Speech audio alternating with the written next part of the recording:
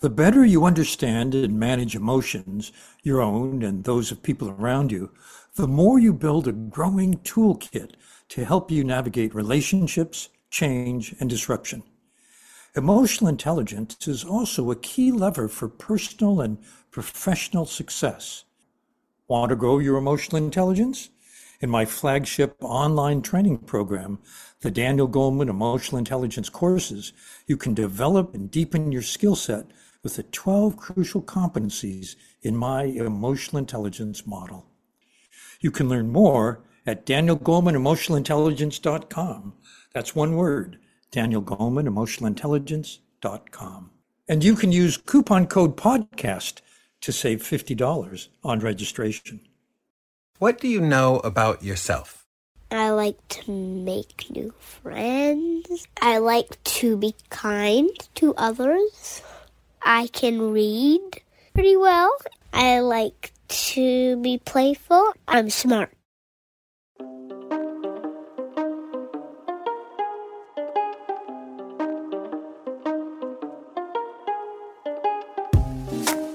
Welcome to First Person Plural, Emotional Intelligence and Beyond. I'm Elizabeth Solomon. And I'm Daniel Goleman. Our third host, Hanuman Goleman, is away on a retreat. The fact that Hanuman isn't with us today, Dan, is a perfect segue into our topic today, which is on self-awareness. And that's exactly what Hanuman's doing right now on retreat, is expanding his own self-awareness and taking a little bit of time to reflect. I hope so. We'll know soon. This season, we're diving deep into what we call the building blocks of emotional intelligence, breaking down the key skills or competencies that make for an emotionally intelligent person. Our first 3 episodes focus on emotional self-awareness. In episode 1, Dan Harris talked about the theory of self-awareness. And our guest today talks about awareness of systems. What does that mean? Yes. I spoke with Leslie Nips, who lives in northern New Mexico and facilitates and teaches on systemic constellations with a special focus on family systems. And constellations is, at its core, a way of creating awareness on the level of systems. I really like how this method encourages us to be aware of systems, not just ourselves. I'm thinking of a very well-known global company that was founded by a man who was widely hated. And I think that he brought that style to leadership in that company. That was in the 1930s. Now, almost a century later, the CEO of that company has become what you might say is a rebellious son against that. He's become someone who espouses a very virtuous, for example, environmental goals. And I can see as a kind of through line that I hadn't thought of before, from the founder to the CEO being such a leader in this way. Does that make sense from a constellation theory? It does. Systemic constellations has its roots in a variety of modalities, including family systems therapy, existential phenomenology, and Zulu beliefs about healing and ancestry. It was developed by a German man named Bert Hellinger, who has a really amazing life story. He grew up in Nazi Germany and was recruited into the army, but ended up becoming a missionary and moving to South Africa, where he lived among the Zulu people for close to 2 decades. And what he learned there were 2 things. One, the presence of ancestors, right? Thinking in a much sort of longer timeline about those who predate us. And he also picked up this idea that cultivating awareness or doing any sort of healing work is not just an individual endeavor, that it actually happens best in community. Let's dive into our conversation with Leslie Nips.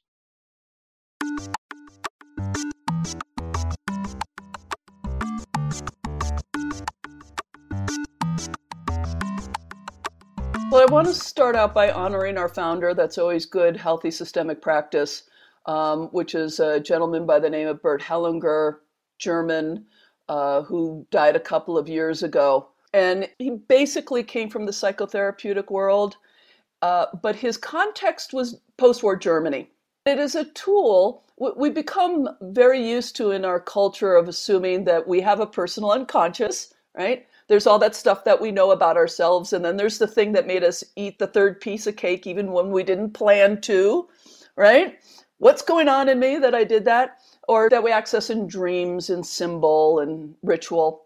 But most organizational people these days also understand that systems have an unconscious. We have all the conscious material, the rules, the agreements, the members of systems, but that there's an unconscious reality also running systems. The kind of thing that, say, in a business, you fire the CEO who's an alcoholic, thinking this will solve our problem, and then a year later, you realize your new CEO is also an alcoholic. Like, something else is running the show here. And so this is a tool for helping us to understand that unconscious space.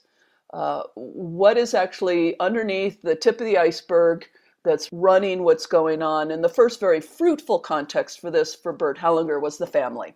So if I am depressed, I have my own personal depression that I'm managing in various kinds of ways. Maybe I'm not making much headwind on. I'm not really getting anywhere with it. I'm still depressed. And then we start to examine what is the history of my family in which that grief or depression makes absolute sense.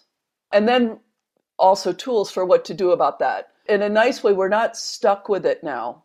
Once we can honor and include and see the original sources of grief, again, in Hellinger's context, the nightmare of World War II, but we may have slavery or genocide or more personal losses, the 3 babies who died in a row in the cholera epidemic 2 generations back, that there was no time to honor or give a place for. Once we can bring that to awareness, we can actually honor it, respect it, give it a place. And when we do that, something lifts. And it's not my depression anymore. Yeah, I think you're pointing to a couple things. One, I think, in the context of organizations, you just said that which is conscious, right? I mean, I think about the values we write down, the norms that we sort of explicitly agree to, right? And then this reality that we can have all these things that are written, right? All these codes of conduct, all these employee handbooks, right? And we can still feel that something isn't totally in alignment with what we've written down. And I also hear you talking about this piece of like these things that we kind of circle the wagon on again and again and again, right? And we might go to many different modalities to help resolve an issue like depression, and nothing's quite working. But the word you use is see. You just use the word see. You can actually see it. And so I just want to invite you to share with our listeners, how do constellations work, right? Because I think this gift of being able to quote unquote see is one of the beautiful things about this work. Yeah, and this is a bit of the tricky bit because it can sound like a lot of other things that it is not. It is not role play. It is not acting. There's some overlap with both of those. Little overlap with what some people might call psychic phenomena. You're perfectly free to be agnostic about that, but it's not any of those things.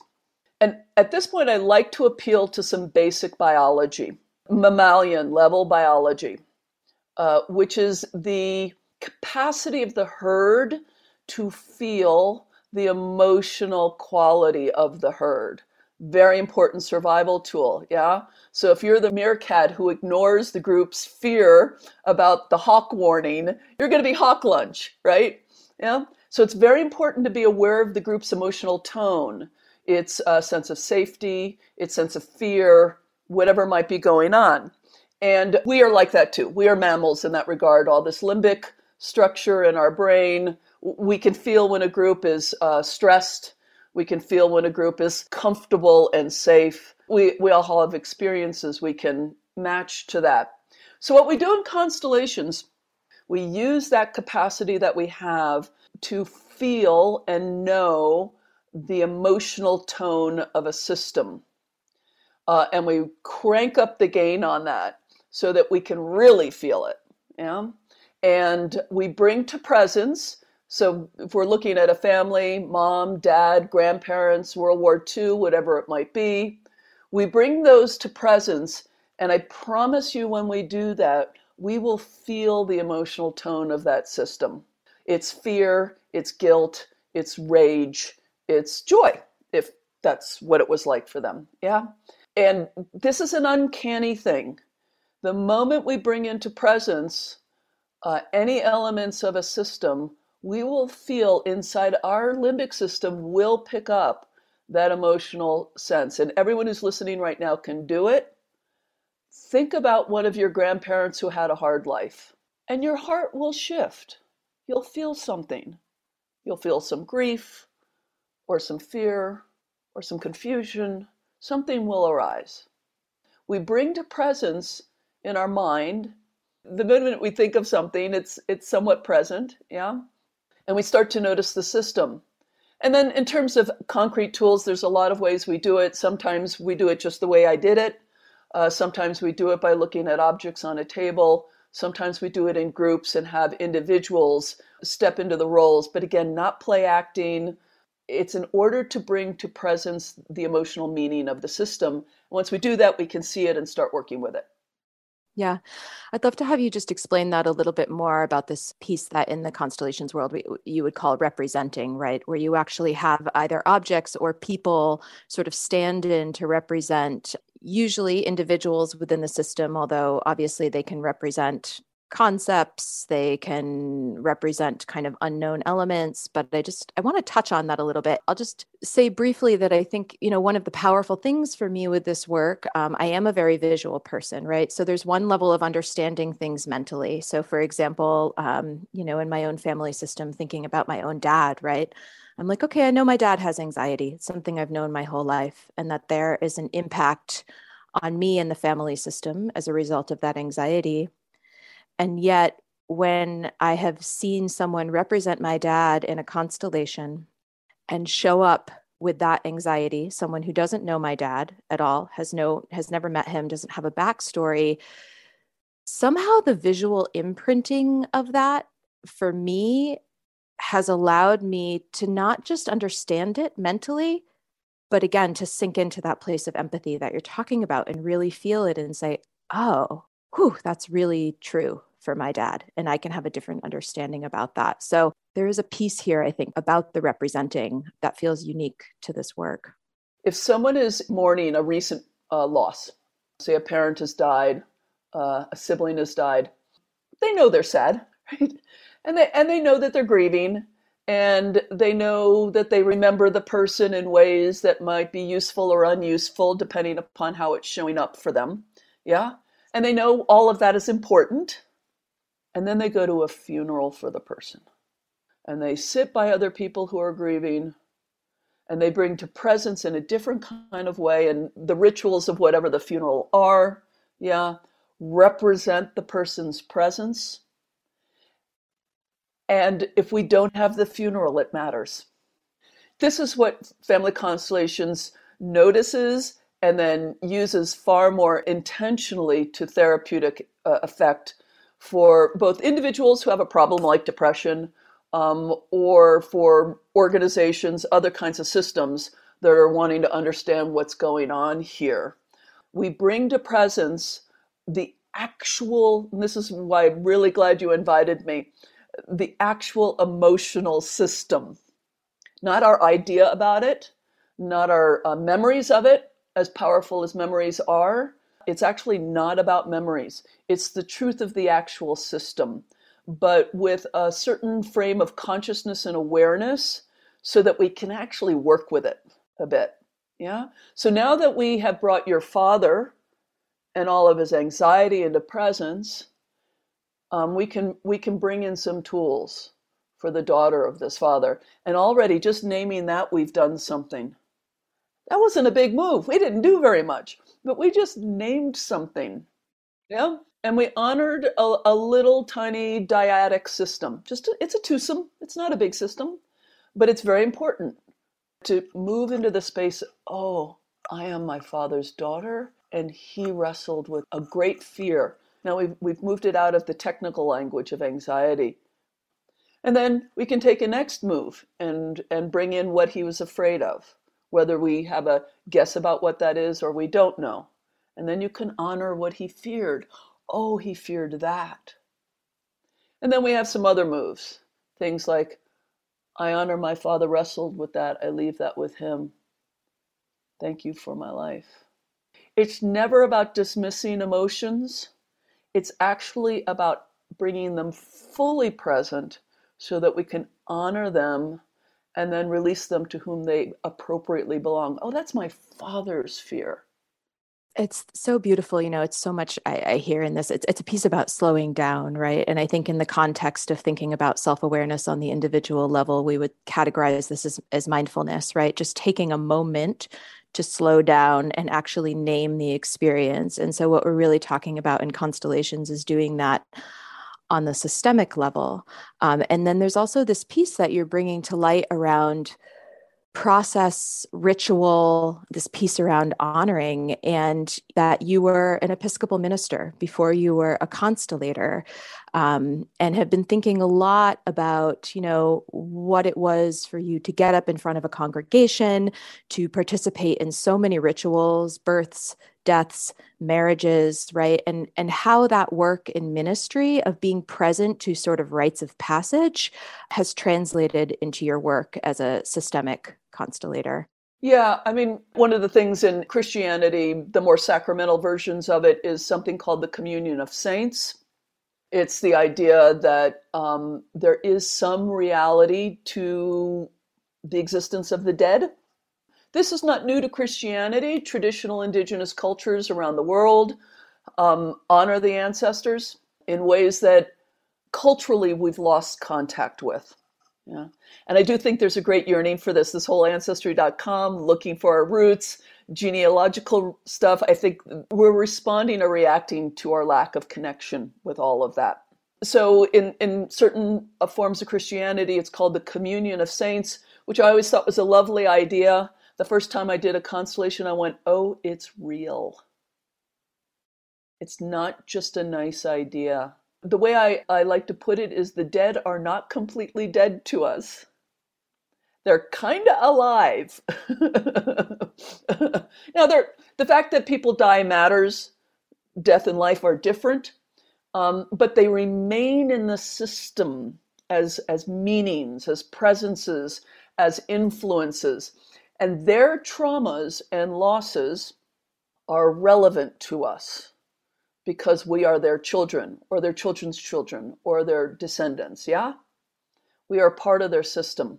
And if their great traumas and losses were never acknowledged or dealt with, or they were busy surviving or whatever it was, we're going to still be wrestling with that. And this is something we're becoming very aware of in the racial justice space, yeah? The post-slavery trauma syndrome, the awareness to the degree that we have not really wrestled with these things as a nation, really, is still affecting all of us very much. So from my Christian world, my priestly world, I feel this deep connection with these larger influences and creating ritual spaces for us to find our good place amongst them so that we can receive good life from our ancestors and then do the job that we've all got, which is very simple, which is to live really fully. I think, especially in Western culture, right, we have a sort of very kind of truncated sense of time, right? There's a lot of fast movement, right? And I think what you're talking about too, I almost think of it as like elongating the timeline. And I'm wondering, thinking about your focus is often on family systems, but thinking about how this idea of ancestors translates to organizational systems, that organizations also have these long histories that impact the systemic realities in the present. I'm going to come back to that question, but I want to connect this rather explicitly with the thought we were just sharing, which is in the West and maybe specifically in the Western Hemisphere, maybe specifically the United States, I won't speak for the world, we've got a very forward-facing culture. And that's by the very nature of being, colonists, pioneers. When many of our ancestors left their originating countries, there was often a lot of trauma around that movement, whether it was voluntary or forced. And so we as a culture remain very forward-facing. Don't look to the past, grab for what you want. It's wrapped up a lot in our individualism as well. Yeah. The individual making their way forward. And these larger cultural systemic threads impact all of us, including our organizations. So that history is part of the land, it's part of the culture, historical traumas like the Civil War and slavery and the Native American genocide are relevant to all of us. Many organizations have more local history. Either super local would be having a founder who was themselves a perpetrator. Then it's going to be part of the DNA of the organization, right? Or it's been around long enough that one of the CEOs almost drove the organization into the ground. That kind of thing is going to continue to be present to the organization. If the business or organization got their original capital, their money, their land, their property in unethical ways, this is going to remain part of the system. And this raises a really interesting and useful conversation about reparations. But before we get to anything like reparations, something like constellations can actually help us understand what is going on. What is going on in this system, that our profits keep on failing, or that we have such high turnover in our employees. These are the kinds of things that a constellation can start to reveal because we hit the limits of what we consciously remember or know in the group and can explain for. And even the stuff that we may consciously know, we may not consider relevant.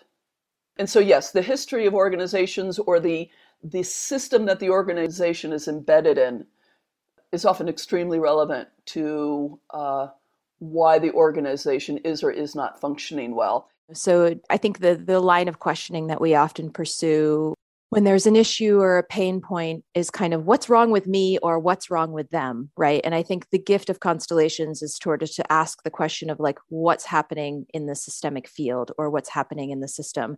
And I'm wondering if you could give us maybe even a more specific example of some of the ways that you reframe questions for your clients to be asking questions that are systemic instead of fraught with placing blame or onus on a single person or persons. One of the frames of constellations is that we have strong loyalty bonds to the groups that we belong to. So the stories we have about who's to blame are extremely powerful. They are really strong. And for really understandable reasons, yeah? And trying to get into a conscious conversation about that will loosen up that frame of who's to blame often doesn't go very far.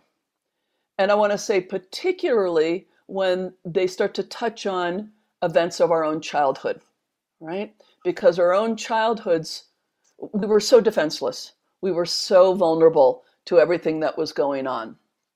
And so changing the questioning, I often try to do that and find myself kind of not making a whole lot of progress. What I do really prefer to do is start to bring the system to presence, whether it is in a sort of a formal constellation the way I've already described to you, or even in their mind's eye. So let's just say for a moment, we're in a dilemma with our mom. We still really fight, and I don't know how much it's my fault or how much it's her fault. This is really common, right? And so I'm curious about that, but then I say, okay, let's stop for a moment. Just bring to your mind for a moment, and the listeners, if you don't have this problem with your mom, bring in any relationship into your mind's eye that seems to have this quality. We've all got at least one, right? Could be your best friend, could be your spouse, could be your adult child, yeah. So bring it to mind, bring in your mind's eye an image of you and your mother who are enduring this difficult dilemma. And when I look at them, I notice how stuck they are and how painful it is that the two of them can't figure out whose fault it is. So that's one move right there. Something shifted or changed already. Oh, yeah, that is hard for them. I would like them to be able to get out of that, that question. So I'm curious, on whose behalf are they holding this question of who's to blame that is so strong? Now, I don't know the answer to that question. You know? If I do a longer interview, we might find out, oh, yeah, her father actually went to jail for murdering somebody. These kinds of things show up. Yeah. And that guilt is lingering in the system. And now me and my mother are working it out between the two of us. Yeah. On whose behalf are we having this experience? This to me, I've sort of in my mind, I'm calling it almost like the level 2.0 of awareness, right? Helping people really have the awareness to kind of name their trigger and then modulate their response to that trigger, right? And we talk about this often as just the amygdala hijack. What happens when something occurs and we get totally flooded with emotion, and what can we do to create some space? And I think the gift of systemic thinking is that we go to the next level of saying, why is it this thing that's actually always triggering me, right? So once I know how to sort of modulate my response to it, still that thing sometimes continues to ignite within me a strong emotional reaction that seems kind of out of context or out of place for what I intellectually understand about the situation, right? And so I love what you just said, because the question isn't, it goes from being who's to blame, whose fault is it, who's doing what, to why are we looking to blame someone in the first place? Yeah, this is a real gift. I'm a big fan of self-management around emotions. Yeah. Because we can't always know what the heck's going on, and we need a way to turn down the dial and, not hurt ourselves or anybody else, right? Step away. Yeah. And there's a whole nother level of relief. This is another example that was coming to my mind this morning. This is something that many of us have been able to do at a conscious level, but Constellations allows at another level. Let's imagine I am still carrying anger at my mother for all the weird ways that she put me down when I was starting to become a sexual person. You can't go out late at night. Don't look at those boys. It's dangerous for you. A common enough story. Yeah. Don't you know what's going to happen to you? Don't be dirty-minded, whatever it might have been, yeah? And I'm still angry about that all these years later, and it probably influences my sexual life that happened, yeah? So I'm still mad about it. And then I find out from a cousin that my mother was sexually abused by her father. It doesn't change that when I was 12, it hurt that my mother treated me that way. But something very significant releases immediately. It's again, I think of it as very biologically based. It's a parasympathetic reset. It's not self-management. It's not making myself think differently or more compassionately about my mother, or taking responsibility for myself, which is another move we might make. It's like, oh, my mother was trying to keep me safe from something she wasn't safe from. And so Constellations is a tool for helping us, even if we never know what the heck happened to your mom, we can bring in your mother and her parents and see her fear of her parents. Feel the fear of her parents and go, oh, wow, this fear was present way before I popped into the world. Oh, and again, something can shift, and it's just a release. And now we can function more congruently in our system without, at least with the lessening of the triggers around all that. And this will have cascading effects. I've seen over and over again, once that kind of awareness, embodied somatic level ritual awareness, not merely intellectual, I start having a different experience of my sexuality. Because I'm not carrying this thing with my mother quite as fiercely into my sexual relationships. Yeah, I also just want to focus for a second and talk about the gift of constellations to also put us in touch with that which is positive, which has come down through our lineage, right? And just to say a little bit about that as well. At one level, if we reduce it terribly, it's all positive. And this is what I mean by it. You and I are here. All of our ancestors endured and survived everything they faced. There are lineages that stop, right? They don't pass on life.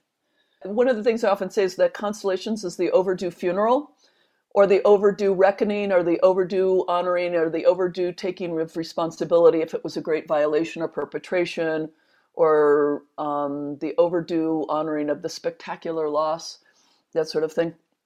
Once we do that, there's some ritual phrases here we use very frequently, which is, dear ancestors, parents, grandparents, whoever it is, yeah? I honor the dignity of your fate. I leave it with you. Thank you for my life. Please bless me as I put it all to good.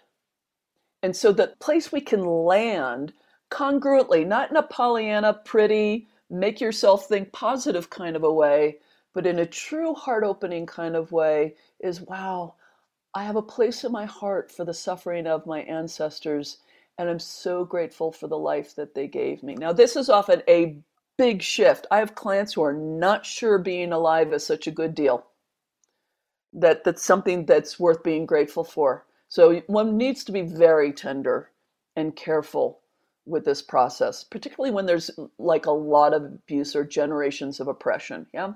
But that is the landing place. And the more we're able to land in that place, the more the release happens, and we congruently receive that ancestral juice that gives us the capacity to be lively, which means to love, to build, to create, to work for justice, to do all the things that only the living get to do until we're done and we join the dead ourselves. So in some sense, it's all a positive frame with a lot of room, necessary room for honoring what we can conventionally call the negative, but it really is the sweetness of honoring things as they have been. It's like going to a funeral and leaving and going, I know this is a weird thing to say, but that was a good funeral.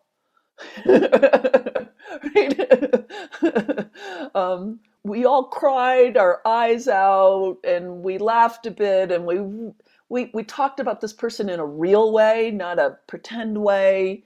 And I'm glad we did that. And I can feel them smiling on us now.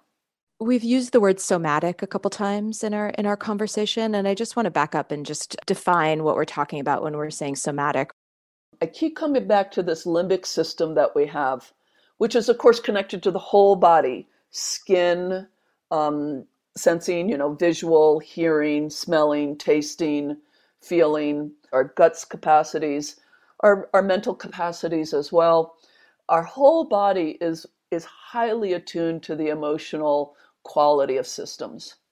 Is the system well? Is the system scared? Is the system angry? Yeah. And we know the biology of fight flight, of the sympathetic system coming online to tell us it's time to run or fight. And then when it's over, the parasympathetic system coming online to tell us we can go back to grazing, everything's okay, right? I believe that's in systems. When the whole system is in fight flight, we feel it in our bodies.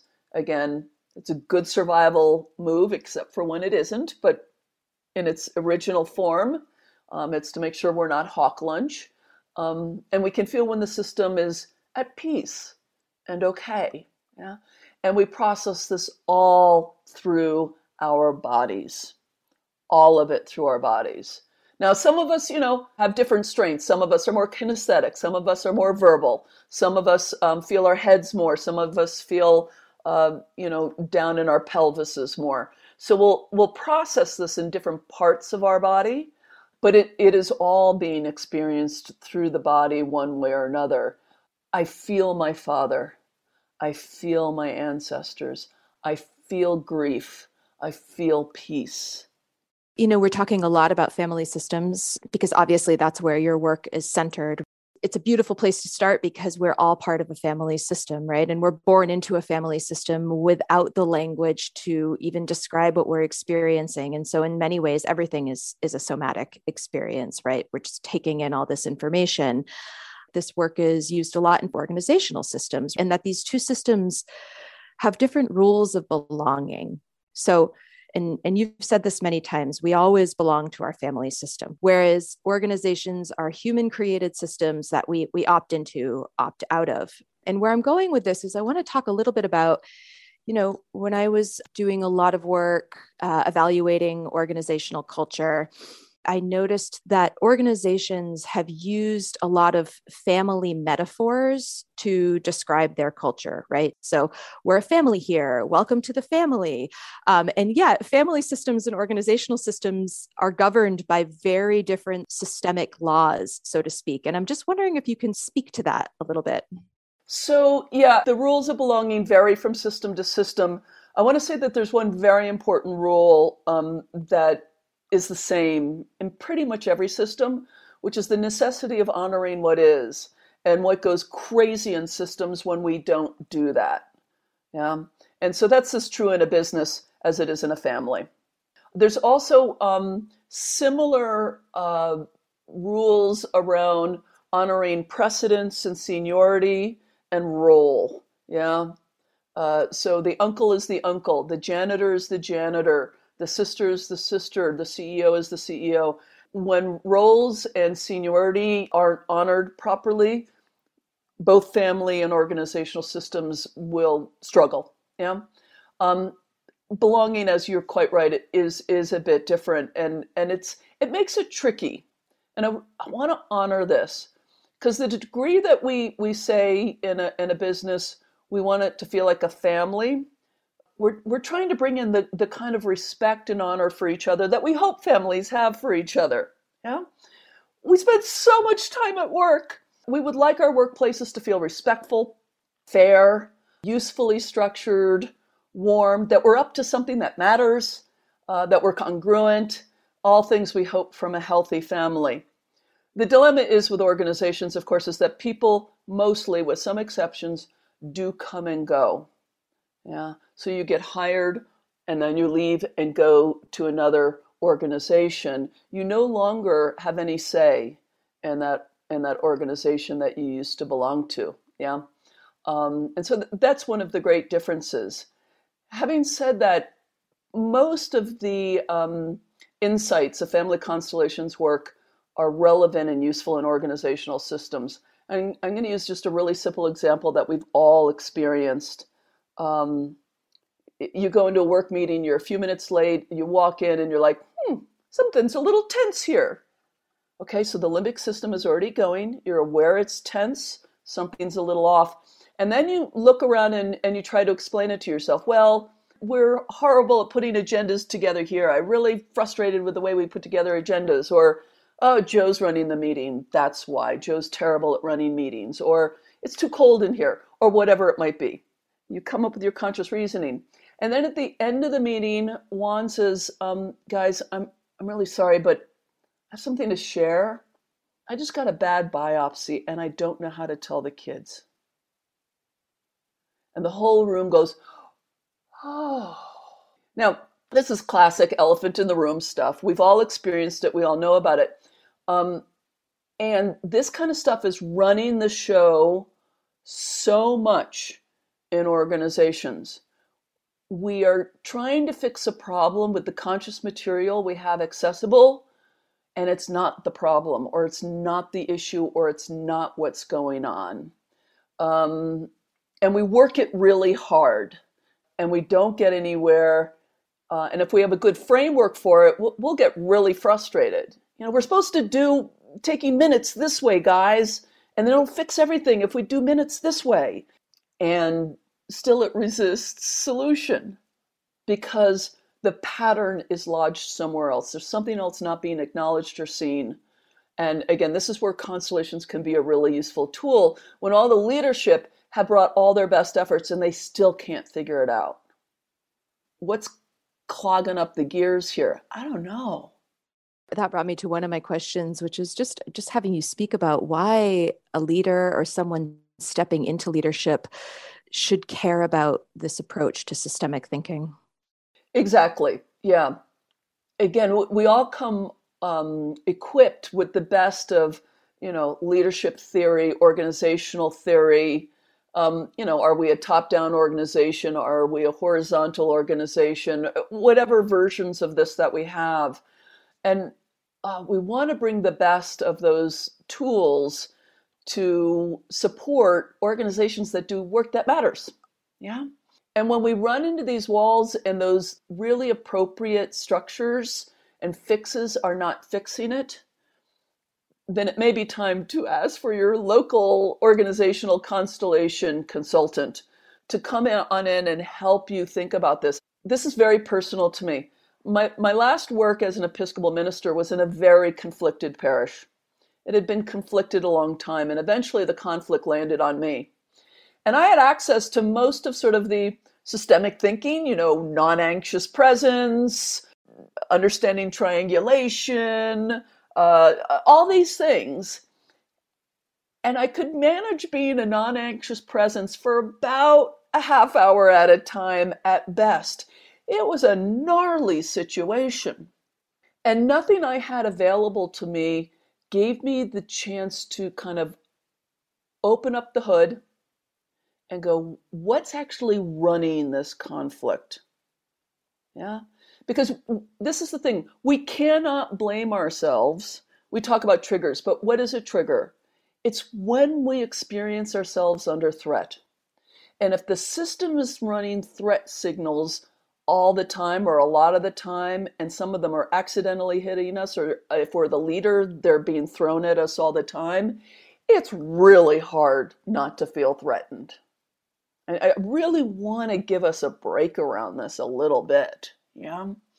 And I so wish I had this tool so that I could see what was the larger inherited systemic threat that was going on this system that was landing on me. And I couldn't find it because I was too much in it. That's the thing as leaders, you got to be part of your system. And you're representing something in it now, if that happens to be your experience. Yeah. So this really is the tool to allow us to see the larger system and to make real adjustments together, maybe honor that our business got our land I just moved to New Mexico. A lot of the businesses have their land by shuttling the original peoples, whether they were Spanish or before them, the indigenous Americans. Is some of that lingering in the system? Yeah. And then we can honor it and give it a good place. And then maybe do some reparation work as well. Might be part of the follow through. Yeah. But if we're trying to fix the conflict by me doing better with conflict, for many of us, we have found that this only gets us so far. I'm wondering if you could tell a story about a particularly impactful constellation that you've experienced that somehow really acutely and immediately attuned you to the power and potential of this work. So the very first constellation I participated in, I actually had I was given a very low-key role in someone else's constellation. She was a lovely woman who was the daughter of a single mom and had been the result of essentially a one-night stand. So she didn't know anything about her father or that whole side of her family, except she knew he was Cuban. That's all she knew. Yeah. I want you all to put yourself in the shoes of that. And some of you may actually know this experience. What that might be like to have no connection with the father or the lineage, and to be the only child of this man and this woman in this way. Yeah. There's a hole there. You're never invited to Thanksgiving dinner at the cousin's house on that side because there's just no connection with any of them. And of course, the loss of the father. So the facilitator of that constellation just asked for a bunch of people to represent people, no identifier, people on that side of the family. And could you please surround her and welcome her to the family? So I was one of them. We stood around her and we said, welcome. We're glad you're here. You belong to us. And I experienced this remarkable feeling of genuinely welcoming, like being an ancestor, who knows, grandmother, great-grandparent, I don't know, but being so glad this life had come into it. even in the painful way it had come into the world, and saying, you're one of us, you belong to us. And then seeing in the client's face what it meant to finally hear and feel that from half of their, genetic inheritance. It's an extremely powerful experience, very simple, very beautiful. And I was hooked. The last thing I just want to touch into here is that, again, the rules of constellations is that if it's a system, you can constellate it, right? So again, we've been talking about families and we've been talking about organizations, but there are natural systems, right? The organs of the body are a system. It's kind of a fun modality because you can get a lot of insight into a lot of different complexities. One of the things I know that some practitioners do is to attempt at constellating kind of large societal systemic issues. They will definitely find it as kind of all of our cultural awareness of social issues continues to grow in really positive ways that we're all really glad for. Looking at things like climate change or what's going on in Ukraine right now, racial injustice, all kinds of larger social issues. You can set up aspects of various larger cultural situations and see what are the invisible influences. What is the history? I mean, we've had many commentators on the radio saying, where is this conflict in Ukraine coming from, right? It's not just the result of one crazy person. Yeah? There's a lot more going into this than just what we can see on the surface. And so you can set up these constellations to find out, what is influencing, what is sourcing some of this, and what might be potentially much more powerful interventions than the ones we've been attempting to make. Yeah. Usually this is done by people who have a stake in the issue, a group of people who identify with a particular marginal group or a particular advocacy group. We'll set up these constellations in order to get more understanding, like, oh, that's what's going on. It shifts how we think about them a bit in ways that can be very useful, and then might give them more leverage in how to contribute in a useful way. Because often the ways in which we try to contribute to change, as we all know, can often be counterproductive. And so what are the ways that we can actually be helpful? That would be useful for the situation. So yes, people are using it for that as well. Any system, we can look at it. Leslie, I want to thank you so much. I think this is such a powerful tool for our listeners to have in their toolkit to sort of explore, like you're saying, the different leverage points in order to make some change in a system, and also just to understand what we are often sensing but have not had an opportunity to give voice to. I've said it a few different ways, but I do want to bring us back to our original context, which is self-awareness and emotional intelligence. We are naturally and biologically emotional creatures, and this is a good thing. And our emotions often baffle us and make life tricky for us. And my hope is that Constellations work helps us come into friendlier relationship with these waves of emotional experiences that we can often have, and honor what their roots in an actual context is. Because they're trying to say something to us that's really, really important. That's something knocking on the door. And so finding a way to honor who's knocking or what's knocking so that we can, in a sense, love all of these emotions and find some relief, if in any way that's been bothersome to us, is something I really enjoy doing and invite people to explore. Thank you so much. That was the perfect ending.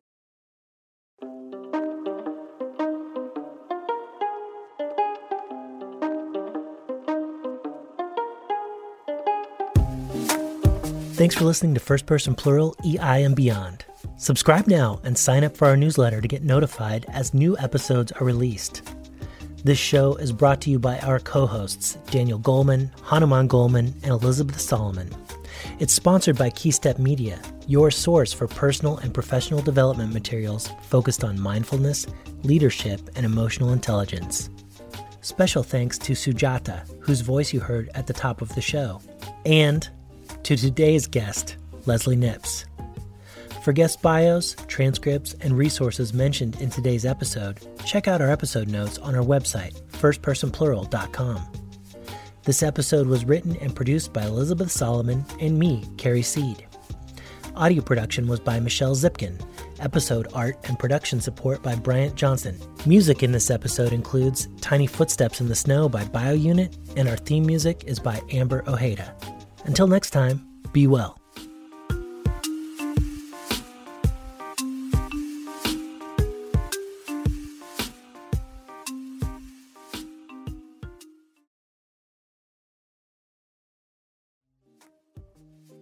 If you enjoyed today's episode, please rate our show and submit a review. It helps us spread the word about the show. If you want to go the extra mile to support our show, you can become a patron. For as little as $5 a month, you can get exclusive access to extended interviews and behind-the-scenes content. Sign up at patreon.com/firstpersonplural.